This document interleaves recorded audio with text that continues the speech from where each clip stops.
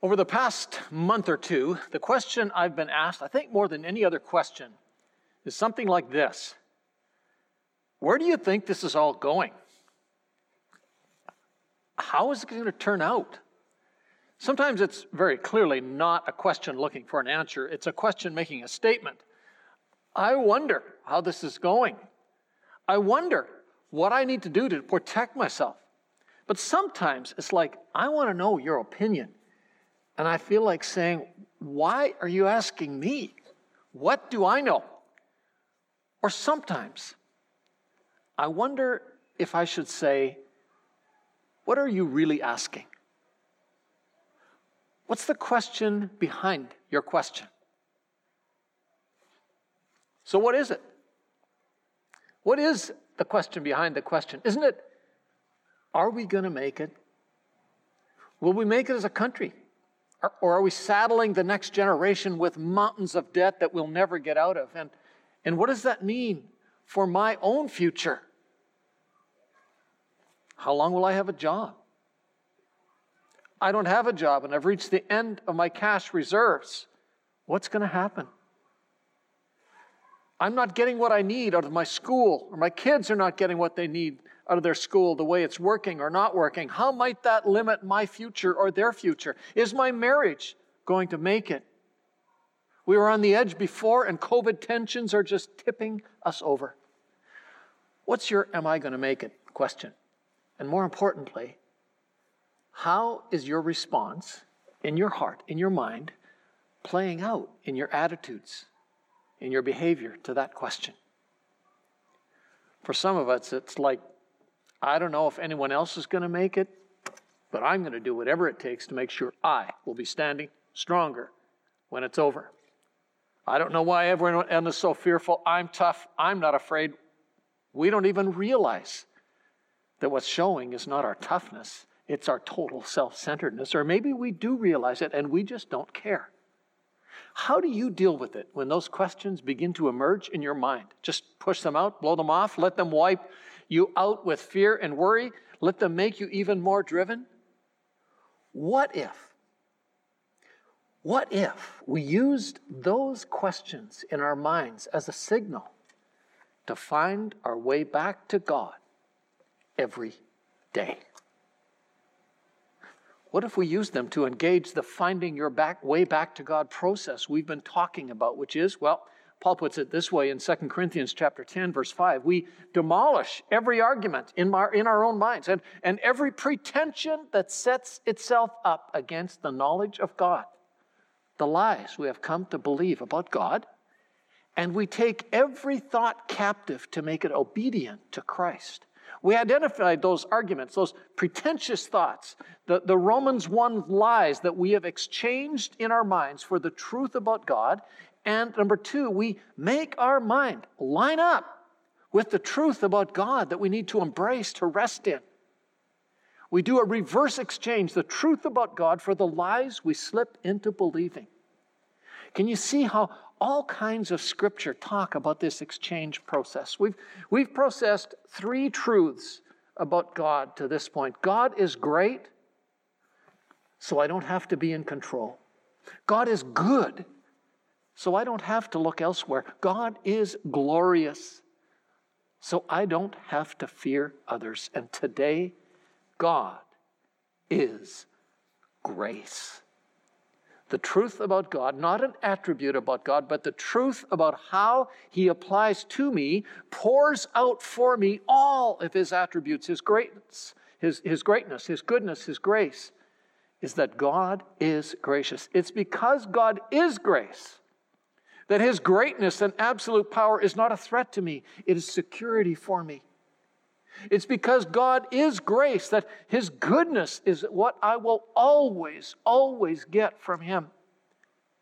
It's because God is grace that His glory is what He shares with me freely. And if I can't see that, if I just can't seem to experience that in any way and in every way, the first question I need to ask myself is, what is the lie I have exchanged for the truth about the grace of God? And yes, we planned this entire series so we could talk about grace on this Thanksgiving Sunday, because the attitude that is behind Thanksgiving, the heart soil in which Thanksgiving emerges, is gratitude. Thanksgiving is not about a list of things to be thankful for, although that's a good place to start. Thanksgiving is more than saying thank you. Thanksgiving is about an attitude of gratitude that helps us, well, as Paul says in 1 Thessalonians chapter 5, be thankful in all circumstances, for this is God's will for you who belong to Christ Jesus. Do you know what that word thankful comes from? It comes from the word grace. Gratitude is our response when we really know grace. Not giving thanks for all things, but in all things, respond with gratitude, with grateful hearts, with grace-filled hearts, because even though you are in that circumstance does not have to define you, to limit you, or threaten you, because more than being in that circumstance, you are in Christ Jesus, and because you are in Christ, you have strength to endure, to love, to serve, to give, to die to myself because of, as Paul says in 2 Timothy, the grace that is in Christ Jesus. Do you know God's grace in that way? The one idea, the one truth God's story reveals is the truth that changes everything, and that's grace. Jesus is God's grace to us and for us. That's what blew the mind of the apostles. And John says in John chapter 1, the Word became flesh, made His dwelling among us. We have seen His glory, the glory of the one and only Son of the Father, who came from the Father, full of grace and truth. Out of His fullness we have all received grace upon grace upon grace. How did Jesus bring grace? 2 Corinthians chapter 8. For you know the grace of our Lord Jesus Christ, that though He was rich, yet for our sakes He became poor, so that you, through His poverty, might become rich, filled with His grace. Ephesians chapter 2 talks about specifically how He did that. But God, being rich in mercy, because of His great love with which He loved us, even when we were dead in our transgressions, made us alive together with Christ. By grace, through Christ's death, you have been saved. And He raised us up with Him and seated us with Him in the heavenly places in Christ Jesus, so that in the ages to come, He might show the surpassing riches of His grace in kindness toward us in Christ Jesus. So in somewhat of a simplistic way, let's talk about what grace is. Let's compare it to some other words. Judgment is getting what I really deserve. Mercy is not getting what I do deserve. But grace is getting everything I don't deserve. What is grace? One way of putting it is that grace is everything God is, everything God has, given to me to become everything I was created to be and called by God to be. Grace is, well, it's the foundation for our standing before God. The grace in which we now stand, Paul says in Romans 5. Grace is the basis for my core identity for who I am. In 1 Corinthians 15, by the grace of God, I am what I am. Grace is the standard for our behavior. He says in 2 Corinthians chapter 2, we behaved in the world by the grace of God. Grace transforms our vision for what we can be. God called us to a holy calling by His own purpose and grace, 2 Timothy 2:9. 2 Timothy 2:1, it is our strength, our empowerment for living. He says we were strengthened by the grace that is in Christ Jesus. And it informs the way we speak. Let your speech, Paul says in Colossians 4, always be seasoned with grace. And it is what we are called to serve others with. Serve one another as good managers of God's multifaceted grace in 1 Peter chapter 1. And grace is our sufficiency, our enoughness. My grace, 2 Corinthians 2:9, is sufficient for you. God is able to make all grace abound to you, so that having all sufficiency in all things at all times, you may abound in every good work. And grace guides our response to difficulty and suffering. We get, Hebrews says, grace to help in time of need.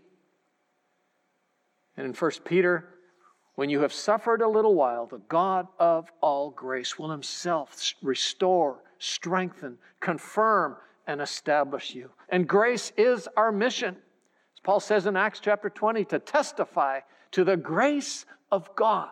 It is what we look forward to participating in fully forever. Set your hope fully on the grace that will be brought to you at the revelation of Jesus Christ, says Peter. No wonder Peter simply calls him the God of all grace. Do you know how totally out of this world amazing, unbelievably powerful grace is? You see, we so easily get sucked into a shallow concept of grace. Let's talk a little bit about what grace is not. Grace is not just a free pass, a mulligan. Oh, well, let's exercise a little bit more grace here. It's not what God says. Grace, by definition, is not a little bit. And there's no way grace is free.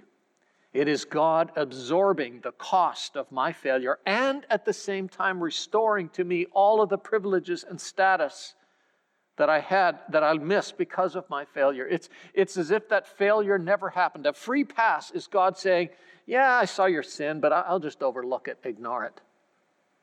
A free pass would be the easy way out. Do you ever take the easy way out on addressing someone's failure? Just overlook it. It takes too much effort to address it. We cannot be what we are called to be, sharers of God's glory, by simply getting a free pass. Grace cost. It costs God big time.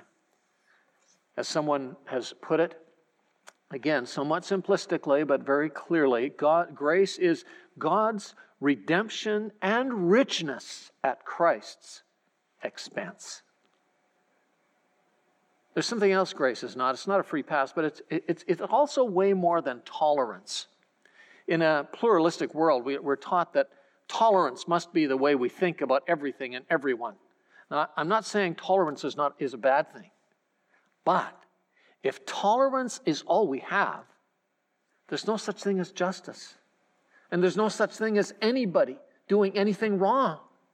There's no such thing as sin. Grace is not tolerance. It's costly. But it's freeing. Forgiveness. Which means I am free first to admit to myself the depth of my failures, my deficits, my shortcomings. You see, a free pass and tolerance simply excuses us. Grace has the power to change us. It changes us at that inner, deep thinking process level. How does it do that? How does the truth of God's grace speak to the lie I believe in my heart about God? Well, let's go back to the original lie. In the original perfect garden, the lie Adam and Eve were sucked in by the evil one to believe was that what they really needed was independence from God. They didn't need to submit to God. And what does independence mean?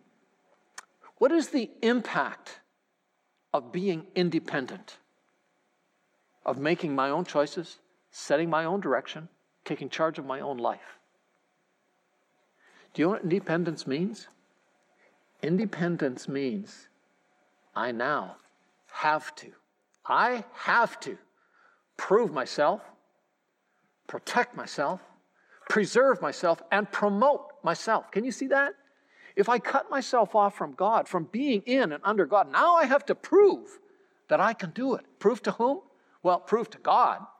And we form our own understandings of God to make that possible. Prove to others And we get very defensive when anyone dares poke a hole in the image we're trying to portray of ourselves, because the number one person we are trying to prove ourselves to is ourselves. Have you ever heard someone say rather forcefully, I don't have to prove myself to anyone? I know you've never said it yourself, but you've heard someone say it, haven't you? What's your first thought? Your first thought when someone says that, it's, wow, you're really trying hard to convince yourself of that, aren't you? Right? It's why Paul's statement about God's grace in 1 Corinthians chapter 15 totally opened my eyes. And well, I was going to say it changed me, but it gave me insight and power to begin a process that by God's grace, I'm still continuing to work on. 1 Corinthians chapter 15, verse 10. But by the grace of God, I am what I am. And his grace to me was not without effect. No, I worked harder than all of them, yet not I, but the grace of God that was with me. In my graduate school studies, I was a major in New Testament studies, which meant that I had to understand the Greek language, and one of my tasks was to translate for myself the entire New Testament from the Greek language, the original language it was written, into English. Now, you don't have to know the original languages to understand the Bible. There are a whole lot of good, solid translations of the Bible in English. But one of the things I discovered was that the value of learning another language, the language in which something is written and translated, is that it forces you to do what you should do when you're studying something in your own language. It forces you to slow down, to absorb it, to think about every word, to think about what it really means. I just completed an undergraduate degree in social sciences, steeped in the me-centeredness and the gotta accept myself the way I am, the I'm okay, you're okay kind of thinking. I didn't buy it. And I was sort of more in the I'm not okay, you're not okay camp. And as I read this verse, I thought, by the grace of God, I am what I am. What? It can't be saying God made me this way, so I just have to accept myself, and you do too, can it? But as we should always do when we interpret anything we read, I suddenly, for the first time, saw this verse in the light of what he has just said. This church in Corinth, after he had left them, has been sucked in by some other teaching, by some teachers that said, why would you believe Paul? He's not an authentic apostle. He didn't even follow Jesus. He persecuted Jesus. And Paul is writing them, and he has just said, if you're ranking people by who they are, let me just put it out there. I'm at the bottom. I'm the least, the lowest of all the apostles. There's no human that would have chosen me to be on the apostles' team. There is no selection committee that would have hired me for this position. But God, in his grace, and by his grace, and for the glory of his grace, chose me to show, to put on display, as he says in Ephesians chapter 2, the riches of his grace in Christ Jesus. I am what I am by the grace of God. It is grace that elevates me into somebody I am not by nature and do not deserve to be. It is grace, he says, that motivates me to work harder than everyone else, but not compare myself to anyone else.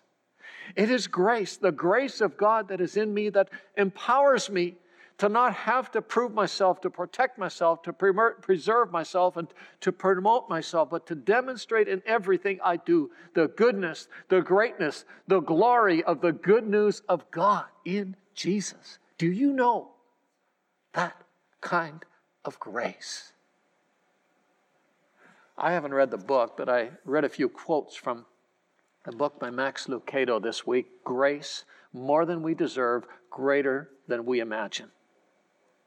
Here are some of the things he says in there. God answers the mess of life with one word: grace. Plunge a sponge into Lake Erie. Do you absorb every drop? Take a deep breath. Did you suck the oxygen out of the atmosphere? Pluck a pine needle from a tree in Yosemite? Did you deplete the forest of its foliage? Watch an ocean wave crash against the beach. Will there never be another one? Of course there will. No sooner will one wave crash into the sand than another appears, then another and another. This is a picture of God's sufficient grace. Grace, he says, is simply another word for God's tumbling, rumbling reservoir of strength and protection. It comes at us not occasionally or miserly, but constantly and aggressively, wave upon wave. Grace upon grace. We've barely regained our balance from one breaker, and then bam, there comes another one. God's grace, he says, has a drenching about it, a wildness about it, a whitewater riptide burn, turn yourself upside downness about it. Grace comes after you. It rewires you from insecure to God secure, from regret riddled to better because of it, from afraid to die to ready to fly. Grace is the voice that calls us to change and then gives us the power to pull it off. Do you know that grace in Jesus Christ? Because God is grace, I no longer need to prove myself. I no longer need to promote myself. I no longer need to protect myself. I no longer need to preserve myself, nor do I need to perfect myself. Can you imagine living like that completely? That's grace. For the last few minutes of our time, we're going to look at a chapter of the book by the Apostle James. Chapter 4 in the book of James. Turn there. It's one of the later letters in the New Testament. Take your Bible up and let's whip through chapter 4 really quickly. He takes this truth about the grace of God for us, to us, in us, and he helps us to see how it addresses the lies we believe and how to choose the exchange of that lie for God's truth. In the middle of the chapter, verse 6, he put it as simply and clearly and powerfully as any statement in Scripture about grace. A statement I heard my mother say out loud in response to many difficult moments in her life. He has never promised us a rose garden, she said, but he promises in every circumstance to give more grace. Grace upon grace upon grace. Grace is the only ultimate renewable resource. So when was the last time you told that to your heart? When you felt you needed to protect yourself, prove yourself, preserve yourself, promote yourself, or perfect yourself? I don't have to, because he gives more grace. I live in the environment of overcoming grace. I don't have to. But as I step out and do it, he will do it in me and through me. When you felt you just couldn't do it and said to your heart, no, I can't do that. He gives more grace and just allowed yourself to rest in that. Look at the context of this statement in James chapter 4. It's in the context of the normal way, well, as he says it, the way of the world. In other words, life independent from God. The lie, right? The first 3 verses, he talks about it. The lie, I need it for myself, I deserve it, I have to have it, and I will fight tooth and nail to keep it. That kind of world. Verses 1 to 3. What causes fights and quarrels among you? Don't they come from your desires that battle within you? You desire, but do not have, so you fight and kill. You covet, but you cannot get one you want, so you quarrel and fight. You do not have because you do not ask God. And when you ask, you do it with wrong motives, that you may spend what you get on your pleasures. A key sign that we do not know grace is gracelessness in our relationships. Comparing what others get away with, what others get, what others do with what I get, with what they get. Getting frustrated, fighting, making sure that I get what I want. The grace of God tells me that's not true. It's a lie. Do you not know that you live in grace? You have it all in Jesus. God's grace is bigger. God's grace is stronger. God's grace is for me, and God's grace is in me. God allows us to confront the independence lies that I'm conditioned to live by. And how does grace allow us to respond? No, let me say it more strongly. How does God's grace expect us and require us to respond? But He gives more grace. Verse 6.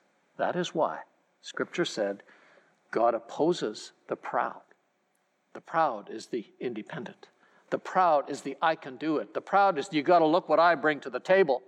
The proud is the fighting for what I deserve. God opposes the proud, but He gives grace to the humble. God allows us to get off the exhausting treadmill, the intensifying flywheel of having to prove myself, promote myself, fight to protect myself and preserve myself, and simply humble myself before God, who does all of these things for me. Humble myself and reverse the lie they believed in the garden and submit to the God who allows everything to happen for my good. Does that mean that we do not work for change? No.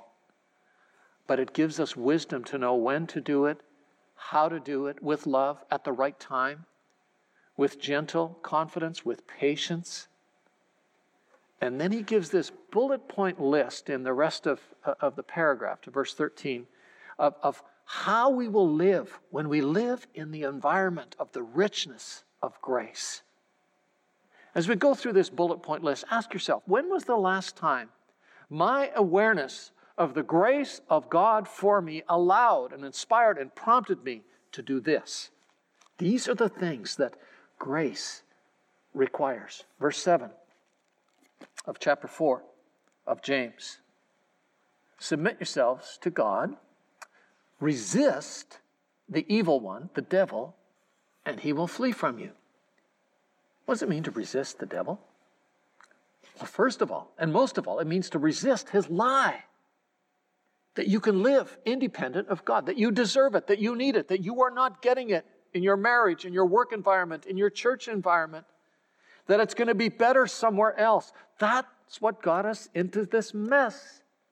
Grace thinking exposes those lies and invites us to something bigger and graver. Resist the lies of the evil one in your heart. Verse 8 and 9, come near to God. He will come near to you. Wash your hands, you sinners. Purify your hearts, you double-minded. Grieve, mourn, and wail. Change your laughter to mourning and your joy to gloom. So what's with that? Well, those are all pictorial, descriptive words of what the Bible calls repentance. Repent before God and people.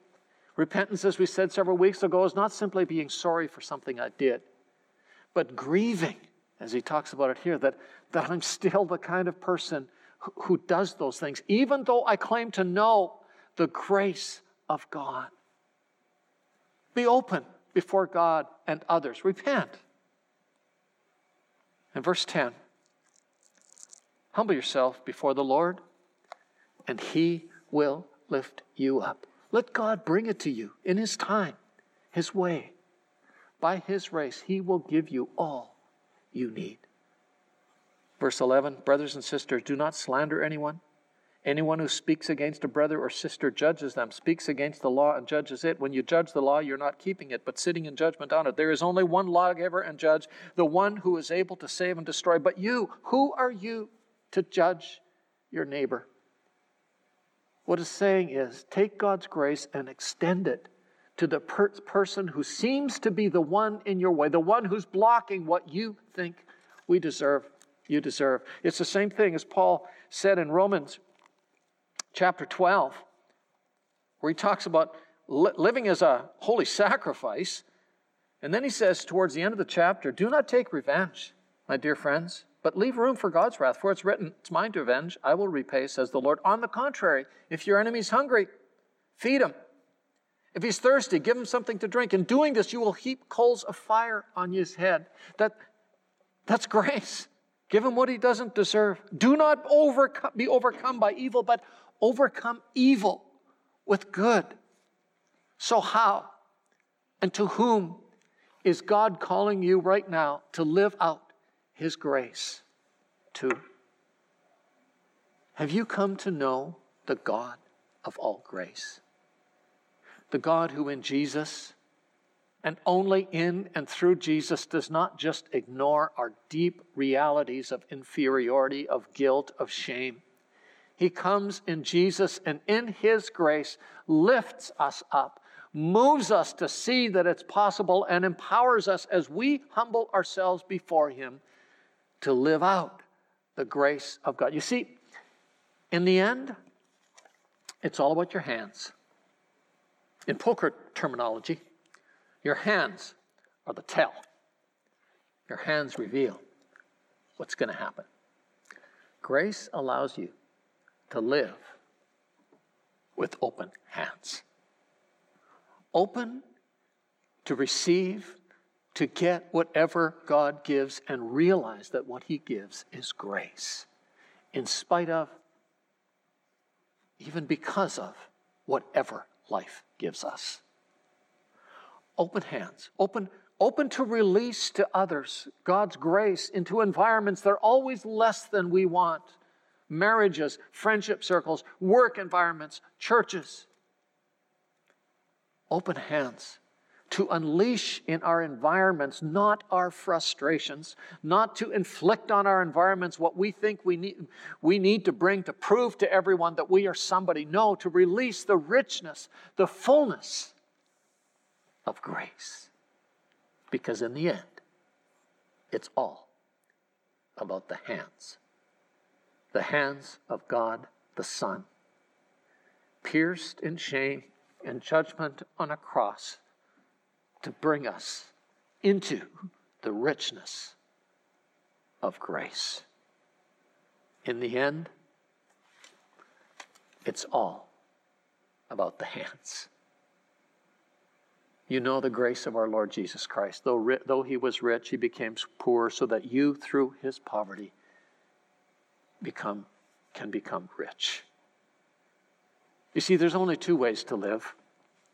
We can live by gratitude with open hands, or we can live by grasp, holding tight, grabbing more, fighting, pushing off anyone who threatens, proving, promoting, protecting, preserving myself. Your hands are the tell.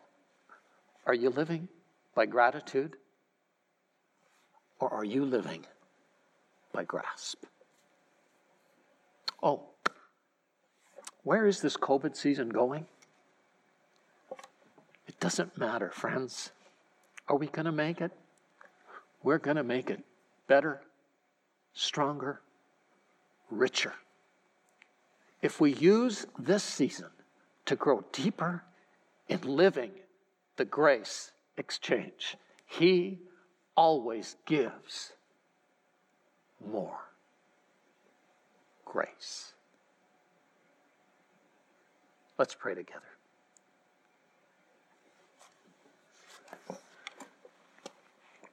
Father, we confess that we have lived with a mindset of scarcity, especially in this time. It's been exposed in many of us. And Father, I pray that today again, we might look past the circumstances in our life and have hearts of gratitude in all things, because we have a Father who loves us, and in his grace we know that his power, his greatness, and his goodness, and his glory are for us. Thank you, Jesus, for your hands, which can make our hands hands of grace. In Jesus' name we pray. Amen.